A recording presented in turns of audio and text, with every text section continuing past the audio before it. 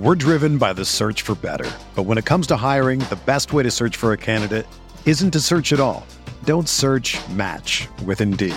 Indeed is your matching and hiring platform with over 350 million global monthly visitors, according to Indeed data, and a matching engine that helps you find quality candidates fast. Ditch the busy work. Use Indeed for scheduling, screening, and messaging so you can connect with candidates faster.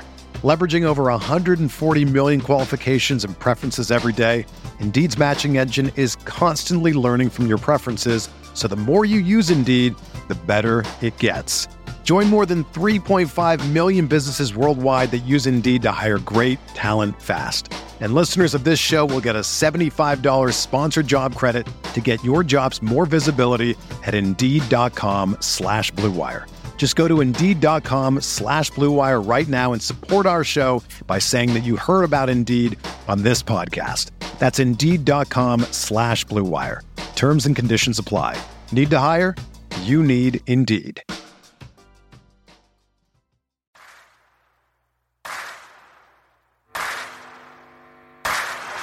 You're listening to Setting the Pace, your go-to Pacers podcast with Alex Golden and Michael Facci. Miller for three. Oh, he backed it in. He backed it in. And the game is tied. We're going to overtime. Warren lets it fly. Yes. T.J. Warren is not human. Granger catches, shoots for three to win it. He hits it. Go. Brogdon for three. Got it. O'Neal drives on Yao. Puts it in. Duarte 4-3. Boom, baby. Anthony attacks. Hibbert denies him at the rim. Caris LeVert, people don't realize how good he really is. LeVert, skies high for the jam. Stevenson passes into Sabonis for the basket. Jackson turns, fires, and hits. Oh, wow! Turner bringing that smoke. Flips it to the big fella, fake shoots, and This is TJ McConnell, and you're listening to Setting the Pace. All right, everybody, welcome back to part 2 of the Mailbag podcast. We are on question 16. This comes from Juan Judah on Instagram. He said, "Can we package LeVert in one of the bigs for a better deal?" Oh, absolutely. I mean, you got to be able to find a team that's really trying to win now, though, because at this point, LeVert and Sabonis and Turner, they're right around that $18 million mark. So you throw in LeVert, you're able to get someone that is quite good. I mean, someone in that $35 million range. Maybe it's 2 players. So I wouldn't say that that's an unrealistic thing to happen, because if the Pacers are going to make a move, I don't think it's going to be a series of making 4 or 5 trades. It's probably going to be one solid trade, and then it's like, okay, let's take it from there. Yeah, you're definitely going to hopefully. I mean, the problem is the center position is just the most unimportant position. And it's a shame because we're rich in it. Right, in the NBA. And the Pacers have dipped their toes in this center position for 3 guys, and then Isaiah Jackson, who's 3.5. So you got 3.5 centers, and you like all of them. So the problem is here, centers just aren't as valuable unless they're Embiid or Jokic type players. Even Gobert possibly could be in that mix. But it's just one of those things where teams aren't oh, I'm going to give you great value for a big. It's we'll just sign Mason Plumlee. We'll take a cheap, Kelly Olynyk contract, right? So I think overall, when it comes down to it, you're going to have to entice LeVert, and you might even have to throw in a pick to really get somebody a better value that you want. Not sure who that is, but I think that there's probably a deal out there if you can trade those two and help a team bolster their roster. But yeah, same with Sabonis, whether it's him or Turner in that deal. Might not have to give up the pick if it's Sabonis, because I think his value is higher around the league. So don't think there's any argument about that. But yeah, I think they can get better. Let's move on to question 17. This comes from Matthew Peck on Twitter.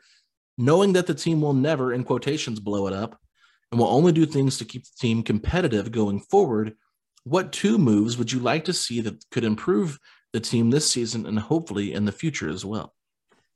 Trying to find some promising younger players. And I feel like just like the Atlanta Hawks, I mean, they're a team that I feel like is trying to win now with a lot of younger players that are hard to maybe fit in there. Guys like Cam Reddish, Jalen Johnson. I mean, those are guys that I just hope that you'd maybe be able to acquire and have them be able to blossom a little bit more. That could help us in the future. Not sure how much it can really help us now. I mean, we've talked about it. That I don't think they ever truly blow it up, but I think that That would be some moves I'd like to see, but also break up the bigs. It just has to happen. Backup point guard, you need something there. I mean, then we've talked about wings. I mean, this team they just don't have it.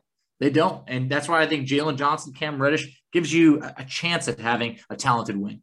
Matthew, I'm just going to be honest with you. I didn't have a chance to really look up 2 specific trades that I would like.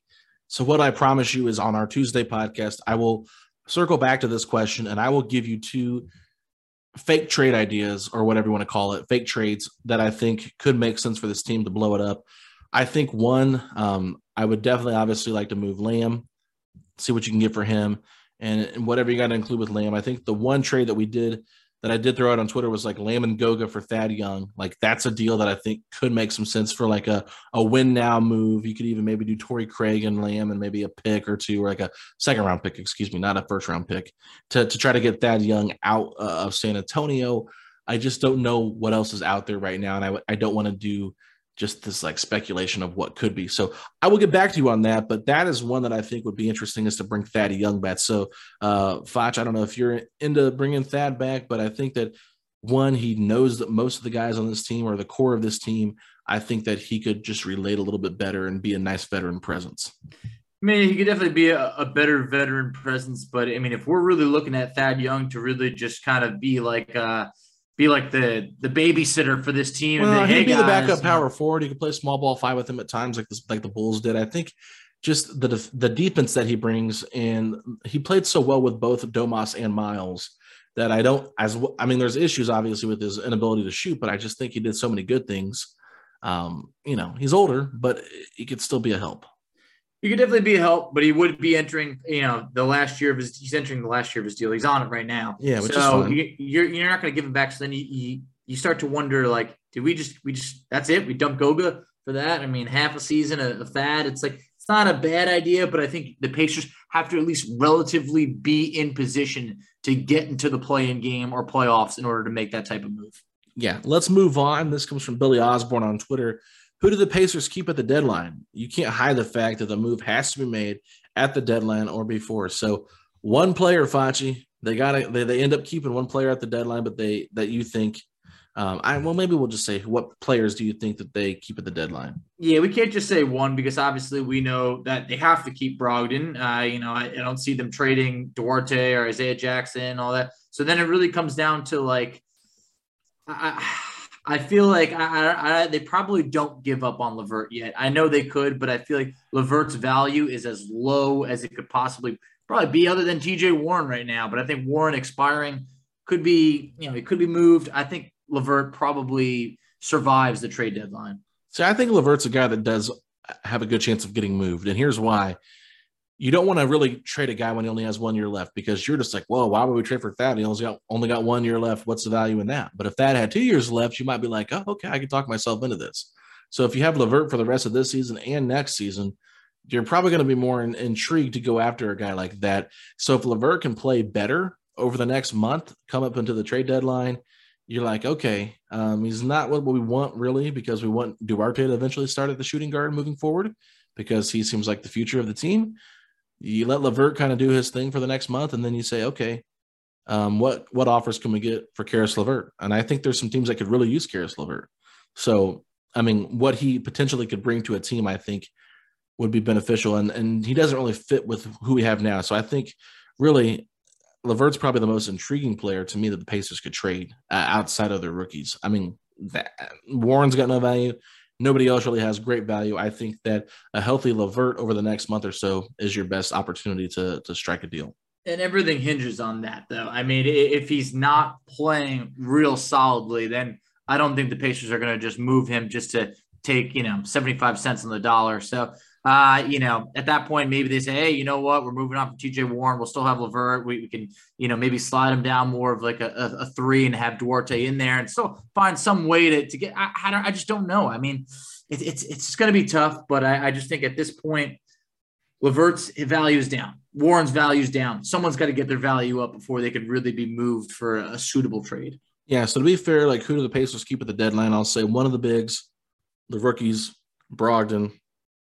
I think they have to keep TJ McConnell, like I said, for reasons in the part 1 episode. It's just to me, like, there's so many question marks, but let's move on. Let's just move on. Question number 19 comes from bbeams30 on Reddit. He said, O'Shea's lack of minutes is BS. Thankfully, he's been getting in the last few games, but he's tallied 6 games with 0 minutes. I'm not sure if I missed an injury for him or not, but it really ticks me off that this guy is wasted on the bench. I saw the raw talent at Syracuse, and I saw the proven talent last year. This guy should be getting rotational minutes. Absolutely should. I don't believe that there's been an injury. I just think he kind of fell out of favor. I mean, there was a stretch that he, didn't perform well. And I think after a while, with having LeVert come back, having Keelan Martin kind of step up, I feel like it just eventually led to less and less minutes before he was out of the lineup. The talent is there. I think that if you put him on OKC and he was getting consistent minutes, I think he would have some pretty solid games because we saw them. I mean, O'Shea blew everybody away at the end of the year.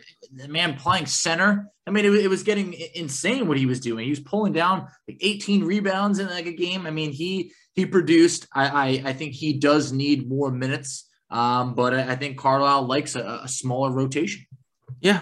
No, I mean, O'Shea got in there over Torrey Craig against the Heat. I mean, Craig only played the first 4 minutes of the game and started for Domas. Once Domas came back in, Craig didn't see the floor again. So I don't know if it's a trending thing for O'Shea, but he's got some lapses there. He's a hit or miss player, and when he hits, he's really good. But when he misses, you feel that impact with the bench.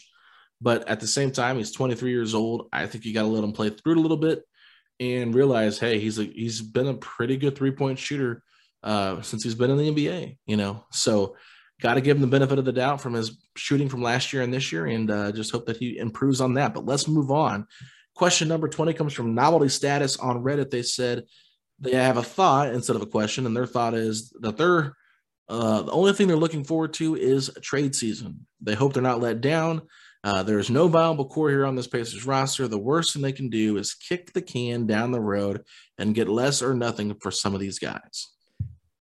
I mean, if this was the NFL, they'd be trading guys for late round picks just to get something. But I feel like in the NBA, and especially with the Pacers, I don't think they're just going to trade guys just to get anything in return because, the only real guy that's expiring is Jeremy Lamb. I think he needs to be traded for whatever you really can rather than ride it out and not be in the rotation or playing 6 minutes a night, whatever it is. So, yeah, I think at this point, we're all looking forward to just some type of change, some type of player that maybe we could say, hey, you know what? I mean, who knows, maybe next year or later this year, we want more players to be able to develop. But right now, I mean, you bring in Carlisle for a reason to win. It's going to be hard to develop young players when you're still trying to get Isaiah Jackson on the court for more than just a handful of minutes.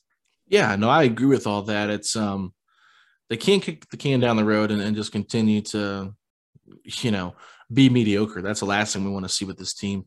But you got to make moves to, just kind of help the team out overall. Like Jeremy Lamb is really not that good against the Miami Heat. Defensively, he was bad. Offensively, he didn't hit any really shots that I can remember from watching the game. So that's a good idea, Fudge. Look to see what you can get for him at the minimum, even if it's a second-round pick and you take back another contract that's expiring, like whatever. Anything that you get positive from Jeremy Lamb right now in a trade is great. But I think that the most common thing that I believe will happen is he will be attached to one of the centers or to Caris LeVert and a bigger deal. That is kind of the route I see the team going, but you never know. I just, it's one of those things where we're just kind of stuck right here and stuck in the mud and just waiting to see what they do because they've shown no signs of really being eager to split this team up ever. So I can't be like, they've got to do it now. I mean, sure, I want them to, but I just can't. I can't envision them just like jumping the gun and doing it. So, yeah, it's just it's part of being a Pacers fan. But let's move on now. Fachi, question 21 comes from Fester35 on Instagram. Curious if Kevin Pritchard has made any statements over the recent period. He seems to be MIA, but part of me feels the front office is happy with Carlisle conveying the message.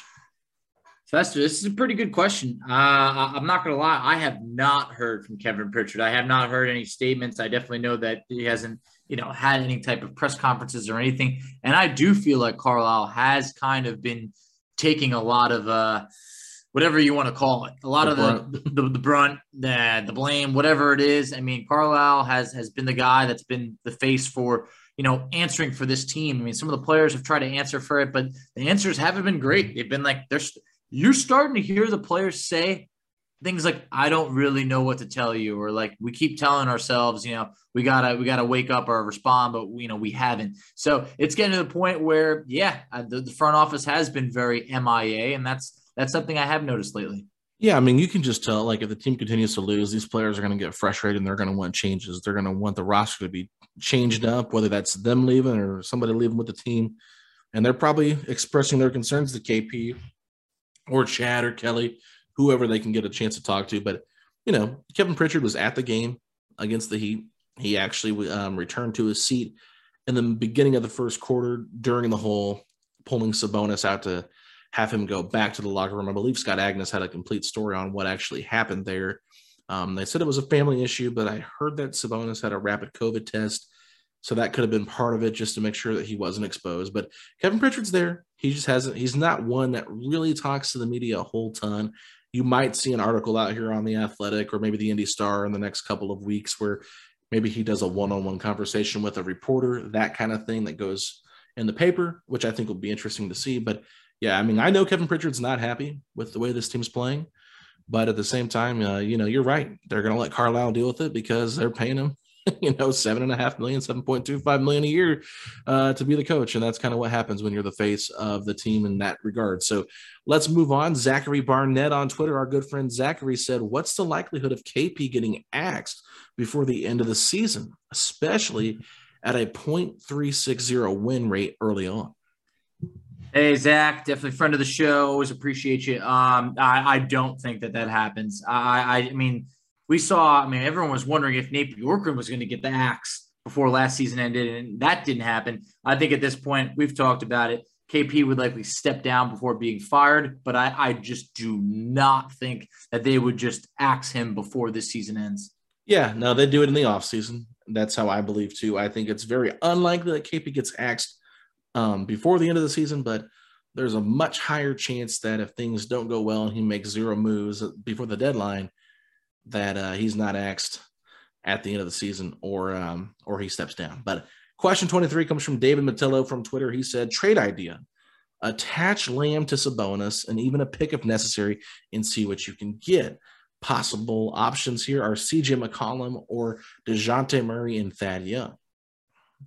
Hey, we're seeing a couple names that we've heard come up before. Yeah, I'd be pretty reluctant to trade a pick because if things really go south and then, maybe we need to make more trades. If the worst situation would be if the Pacers kind of bottom out and don't have their own draft pick to reap the benefits for us. So that would be really rough. If you trade Lamb and Sabonis, the salaries add up to, roughly about $29 million. So you're still actually a little bit short, I think, for, a McCollum. But DeJounte Murray, Thad Young, it would be appealing. It would be. I like me some DeJounte Murray, but you still got to then figure out what you're doing in terms of, the log jam at point guard between trying to get Murray minutes, Brogdon minutes, McConnell minutes. Then over at the 2, you still got LeVert and Duarte. So it would get a bit messy. I don't really care if it's messy. If DeJounte Murray was a better player, play him, figure it out. You know what I mean? I don't care if I hurt McConnell's feelings by not playing him as much. He was brought in here to be a third-string point guard in the first place, ended up getting a pretty nice contract. So I'm not too worried about that. But, if you could trade Lamb and Sabonis and get a player back that can really help your team, I'm fine with it. I like Sabonis. I really do. But even Zach Lowe said, at best, he's, the third best player on a good team or a great team. And he said the franchise has doesn't recognize him almost as their best player. So they don't. With that being said, if you're not going to utilize Sabonis the correct way, you don't like Sabonis with your scheme, Carlisle, whatever people think, I don't buy that. I think if he didn't like Sabonis' style of play, he wouldn't play him the most minutes every game. But that's besides the point. I think that if you can make a deal to get better, you do it. But Facci, let's take a quick break. When we come back, we will answer the final part of our questions here on part 2. We're driven by the search for better. But when it comes to hiring, the best way to search for a candidate isn't to search at all. Don't search, match with Indeed. Indeed is your matching and hiring platform with over 350 million global monthly visitors, according to Indeed data, and a matching engine that helps you find quality candidates fast. Ditch the busy work. Use Indeed for scheduling, screening, and messaging so you can connect with candidates faster. Leveraging over 140 million qualifications and preferences every day, Indeed's matching engine is constantly learning from your preferences, so the more you use Indeed, the better it gets. Join more than 3.5 million businesses worldwide that use Indeed to hire great talent fast. And listeners of this show will get a $75 sponsored job credit to get your jobs more visibility at Indeed.com/Blue Wire. Just go to Indeed.com/Blue Wire right now and support our show by saying that you heard about Indeed on this podcast. That's Indeed.com/Blue Wire. Terms and conditions apply. Need to hire? You need Indeed.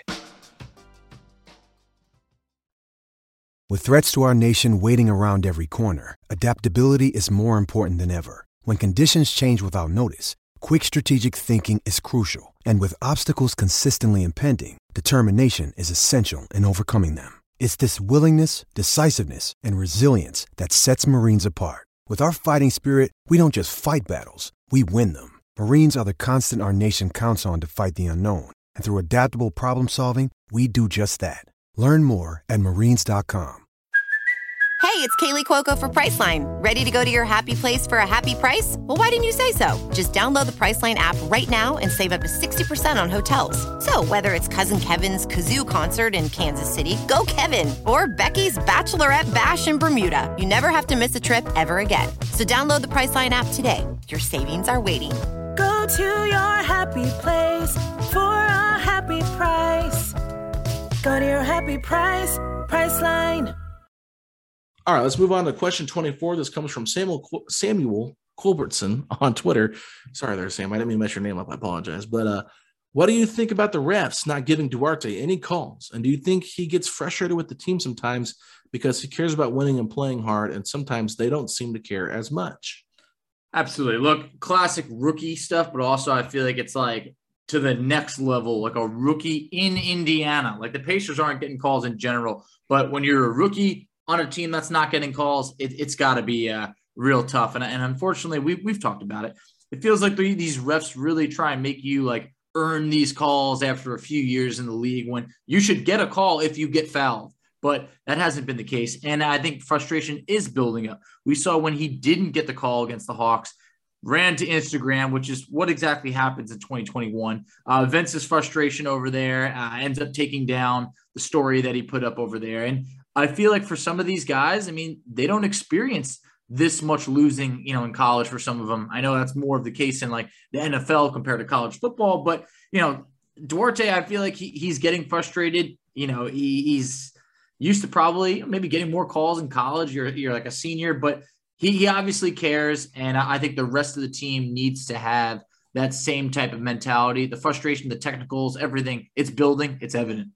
Yeah, I mean, you hit everything on the head there, Facci. I mean, only thing I'll add is like with being in the NBA instead of college, he's playing a lot more minutes and a lot more games frequently every single week.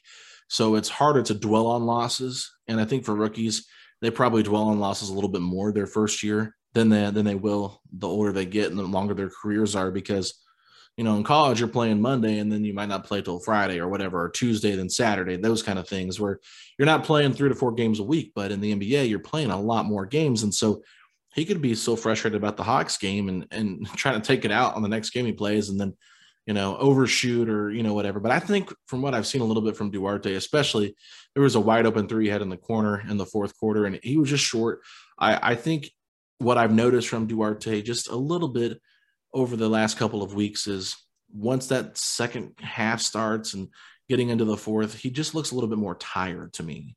And that could just be the wear and tear of playing a lot longer games and playing more games. So once he figures that out, that'll be good. But I think in terms of not playing or, cares about winning and playing hard, and sometimes the core doesn't seem to as much, I just think that they are more professional. They don't show their emotions as much, but I think they all care about losing. I mean, if they didn't care, they wouldn't have any pride. And I think if you are any professional, you have to have some level of pride when it comes to, winning basketball games. So just a competitor, you're going to have pride. I just think that Duarte might be a little bit more expressive, Facci, when it comes to how he shows how much he loves to play the game of basketball. Definitely. And like, we're only seeing these guys for, 2.5 hours on a night. We don't know what's going on in the locker room and all that. I mean, they could easily just be truly, venting, letting it all out. So when someone, runs to Instagram and really puts up like a story, basically mentioning how frustrating he was. And I don't remember the exact words. I know he was, cursing up a bit. It's obviously that this guy is frustrated. I mean, he was ready to basically fight the refs just a couple games ago. So, you could see it. All right, let's move on to question 25. This comes from Chuthard Smicken on Reddit. He said, you did standings predictions before the season. Where do you see the Pacers finishing now? Higher than 13? This seems like a real low point for the team. The product is so poor, I can't watch them sometimes. And I agree with that. It's hard to watch this team sometimes. Facci, I had them 5th before the season started. I thought Warren was going to be healthy. That was before we heard the news of his setback. If I would have known he wasn't going to be anywhere close, I probably would have said more like 8-9 range, but I was trying to be optimistic. They might finish higher than 13th, but I don't want to guarantee anything, Foch. Oh, man. The sad thing is I actually couldn't help but giggle when you said that. They might finish better than 13th. That is so sad. But I have the standings pulled up. Why are you giggling? Yeah. Because it was like I didn't want to like straight up, interrupt you by laughing. But at the same point, it was a giggle. That's where these Pacers have taken me. They've taken me to a giggle. All right? You to giggles. They have. And you know what? I'm getting laughed at. I'm getting giggled at trying to defend this team. But you look at it right now, the 1 through 10 is above 500 in the East. I mean, that has not been the case. Alex, remember the days of the 8th seed being a sub 500 team? I do. But now you look at it, the Knicks are 11-12. And you know what? Ever since they've gotten Kemba out of the lineup, it seems like they're going to be going in the right direction. Toronto, they're 10-13. Well, they've played most of the season without Siakam. I think they're probably going to finish above us. It gets to the point where, we're going to finish above the Orlando Magic and the Pistons, and then nothing else is guaranteed. So I'm having a hard time seeing us in that top 10 when it seems like the rest of those teams are probably getting better. I mean, the Cleveland, the Cavaliers, they're 13-10 without Colin Sexton. He's not coming back this year, and it looks like they're kind of figuring out. So why can't we? Hey, Ricky Rubio has been pretty good for him. I'll just put it that way. Yeah. Jared Allen's been awesome. Evan Mobley. That's what happens when you get those top lottery picks, Facci. You can Darius Garland. Yeah. I mean, DG's been awesome. And once you get some lottery picks, you put those guys together, give them some time to develop. I mean, you're going to get better. That's just part of it. So it's going to be tough. I mean, they can get higher than 13. They're only 4 games back of like 10, right? So there's a possibility they can, Foch, but it's just. I got a question for you. Yeah. Would you do it if things are going that bad, like rock bottom bad?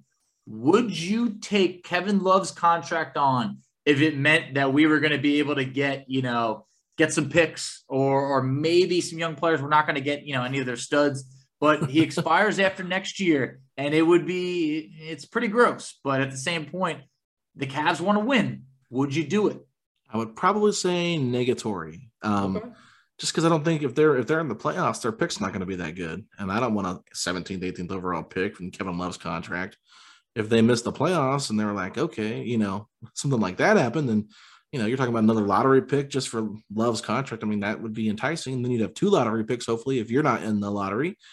Or if you're not in the playoffs. So that'd give you 2 lottery picks and you could do something with that. I mean, there's different scenarios. So look at this, Foch. But, we got 3 more questions and you're throwing more questions at me. Hey, we'll have to move on. Otherwise, this could be an episode, a topic for a whole nother episode. Exactly. Well, we got 3 questions left. This one comes from Sword Stunner on Reddit. He said, trade idea, LeVert for Kemba and Knox. Frees up cap, gets a veteran, offensively versatile point guard, and a last chance for Knox, who can provide depth at the wing. You could also re-sign Knox potentially to a cheap deal if he plays well. Overall, it gets an exciting name at point guard, creates cap flexibility, and moves players that could all welcome new environments. Absolutely not. I bag Kevin Knox once or twice a week, and I put him by the curb. That man is trash, all right? We are not doing it. Kemba's knees are absolutely cooked. That man couldn't guard a mailbox. If you told me coming into this year that we would trade LeVert for Kemba and Knox, I would say like what happened? So not happening here. My favorite part of this was gets a veteran, offensively versatile point guard. I was like, we've seen Kemba Walker over the last couple of years. Like, he ain't the same. Who Kemba was in Charlotte is not who he is now. And I feel bad because I like Kemba a lot. And there was a time here when I wanted Kemba here on the Pacers that first year he went to Boston. I was like, let's get Kemba, a true point guard that can put the ball in the hoop. And Knox, like, come on, he's not even worth anything at this point, right? Nope. So I wouldn't trade LeVert for either of those two guys. I mean, I appreciate the idea. You know what I'm saying? Like, at least you're giving us an idea. Like, most people just say, well, we got to trade this, we got to trade that. Hey, you gave us an idea. We laughed at it. I'm sorry. We didn't mean to be offensive, but it was just funny because I was trying to keep a straight face when I read the question to Facci, and then Facci was just like, absolutely not. So it just made me laugh. But, I appreciate that, Sword Stunner, but really, I mean, if this is Kemba from 3 years ago, I would be all in on this trade. But Kemba now, no way. So let's move over to question 27 and question 28. These both come from AKA Morning. He sent me a long message. So Facci, get ready for this. Question 27. Should we be afraid the front office makes a panic trade in hopes of turning the season around? What players would you be afraid we'd go after in such a scenario? He said for him, it's trading picks and or starters for either Eric Gordon, Terrence Ross, or Buddy Hield. Yeah, I feel like those are some pretty good players to name because I feel like those are players that are available. So, yeah, I mean, I would be nervous that would happen because that's how someone like Kevin Pritchard could try and save his job, or the front office in general. I mean, we don't want to continue to push forward and all of a sudden do something like we give up a first round pick, or we give up a talented player that we gave up on for just a short-term fix. Like Buddy Hield, good player. Like, could he make us a little bit better this year? It probably could, but what happens for the future? Is that really going to move the needle? No, it probably just gets us maybe to the play-in game. Terrence Ross, that's a guy that's expiring. Like, his best years are behind him. Eric Gordon, I can't do it. When we were rumored in Eric Gordon deals, it was like, yes, look, that's a guy that went to IU. Is he going to sell more tickets? I really don't think so at this point. So it's at that point where it's like, you know what, I'm good over there. If we're making trades, I want to trade for younger players or like all-star level players. Yeah, I think another name you could maybe throw in that mix is Gary Harris. He's got $20 million on his deal. I don't think he's going to move the needle too much for this team. Like, he's okay, right? But I don't want him at that much money. He just never really seemed to like hit it off in Denver. He's with Orlando now. So, yeah, I mean, I don't really know who else to add to this list. I mean, if you could trade Lamb straight up for Terrence Ross, like, that's not a bad idea. But if you're trading, that's not bad. But if you're trading like Lamb plus a pick for Terrence Ross, no way, which I think I could see that happening, or like Lamb and somebody and a pick for Buddy Hield. Like, I could see them maybe going that route, which I don't actually know if I would hate that. It just depends on what protections are on the pick. But I get what you're saying, like an unprotected pick with Lamb plus a salary filler like I guess TJ McConnell for like Buddy Hield. Like, I could see where you'd be like, oh, that makes me nervous. But yeah, those guys definitely have flaws to their game. I just I don't think we should be afraid though of a panic move. I don't think this is how this front office has worked at all when it comes to trades. They're always very not reactive or they're not really proactive when it comes to trades. They're not really reactive either. They're just kind of like, they hit at the right time, I should say. They don't like to get played in trades, and they stick to their core values on what they want in a player and how they value their guys. And they're not gonna budge from that. They're not gonna say, oh, we got two centers, we're not just gonna make a trade and make a trade. Like, we already talked about that. So so let's read the rest of this question. Question 28 says, follow-up question. If we ride the season out with what we have, surprisingly, I'm leaning towards this, and we get something like a top 8 pick, would combining the pick with a starter and possibly something else for a real number one option be something the Pacers prefer, or would we keep it and make other roster changes? I'm on the fence about this. I guess it depends on who might be available in the summer. We'll let them know what you and Facci think. Hugely premature, but I'd like to know. Oh, man, it kind of scares me to have like the 8th overall pick and then roll the dice and try and continue to push forward when it's like the Pacers haven't picked 8th overall in, a long time. I know they made like a trade for like Jonathan Bender in the past, but I think in terms of their own, pick, I don't think they've picked top 8 in like over 30 years. Yeah. So it's been a long, long time. So I would be really scared to try and move forward, because then you're still looking at LeVert on an expiring deal next year, Turner on an expiring deal. At that point, it's like, do you know which direction you're going? At that point, you might be forced to then re-sign some of those guys where you kind of just almost kind of put a Band-Aid on it. So I would want to pick 8th overall. I really would. Yeah, I think that you just have to see how deep the draft is. And if you don't feel like there's, because there's been drafts where people don't think there's like that number 1 guy, or there's like a big drop off from like 5 to 10 or whatever it is. You know how there's always those tiers, right? It's like, oh, tier 1 is this, tier 2 is that. And we always hear about trades. And then a lot of times you don't see a lot of trades come draft day. You hear a lot more about rumors because it's just like smokescreen season, right? But I think the Pacers, depending on what they have and what they're able to give up, if they can, trade a top lottery pick with a player to get a significant player back, then I think they have to do that, Facci, just because it's something that, with the core they have now, like if they're trying to really win with Carlisle too, it makes more sense than going for number 8. But if they got like pick number 3 or number 5 and could get someone along the level of Trae Young or Luka Doncic, then you keep that pick 1,000% and just hope that those players pan out over the next year or two, while Carlisle still is on contract. And, he's still in his young 60s, right? So it's not like he has to retire as soon as his contract's up. And if we get some nice guys here, some nice young guys here, for sure, I think you could see where Carlisle would be more excited about a core with a couple draft picks, Chris Duarte, and whatever they leave from the core now that they don't trade.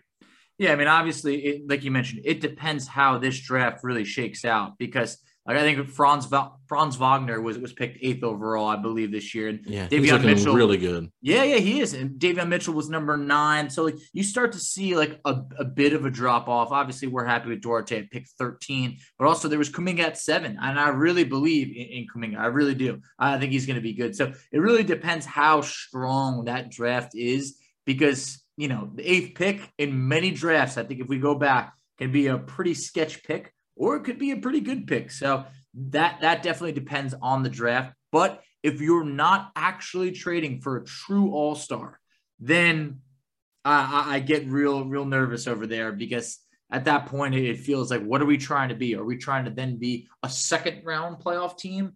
Or can we actually have a chance at a true conference finals, high upside, if things go right? Yeah, it's tough. I feel you, Facci. But all right, that wraps up our Mailbag podcast, parts 1 and part 2. Hope you guys enjoyed all the questions we had. And, trust me, I know you guys are wanting to hear our thoughts on trade ideas or our personal trades that we come up with. We usually do that every year. So we can't really make any trades until December 15th. So give us until then. And on that date or around that date, we will put a podcast up of like potential targets, or just throw out some trade ideas that we come up with, and you guys can, hate on us on Twitter for how bad they are, like what happens every year. But we will give out some of our trade ideas around that time. But right now, we're just kind of responding to yours, and I'll make sure I do respond to that one where we need to reply to that one, Fletch. But anyway, where can the people find us at on social media? All right, so you can find us on Twitter at SettingThePace3. You can find Alex on Twitter at AlexGoldenNBA. I can be found on Twitter at _FACCI. You can find us on Instagram at Pacers Talk. You can find us on Facebook at Setting the Pace. And you can find us on TikTok at Setting the Pace. And if you're hoping the Pacers can take us out of our misery and get a win against Washington on Monday, say these 3 words. Let's go, Pacers! Those are Facci's Wizards.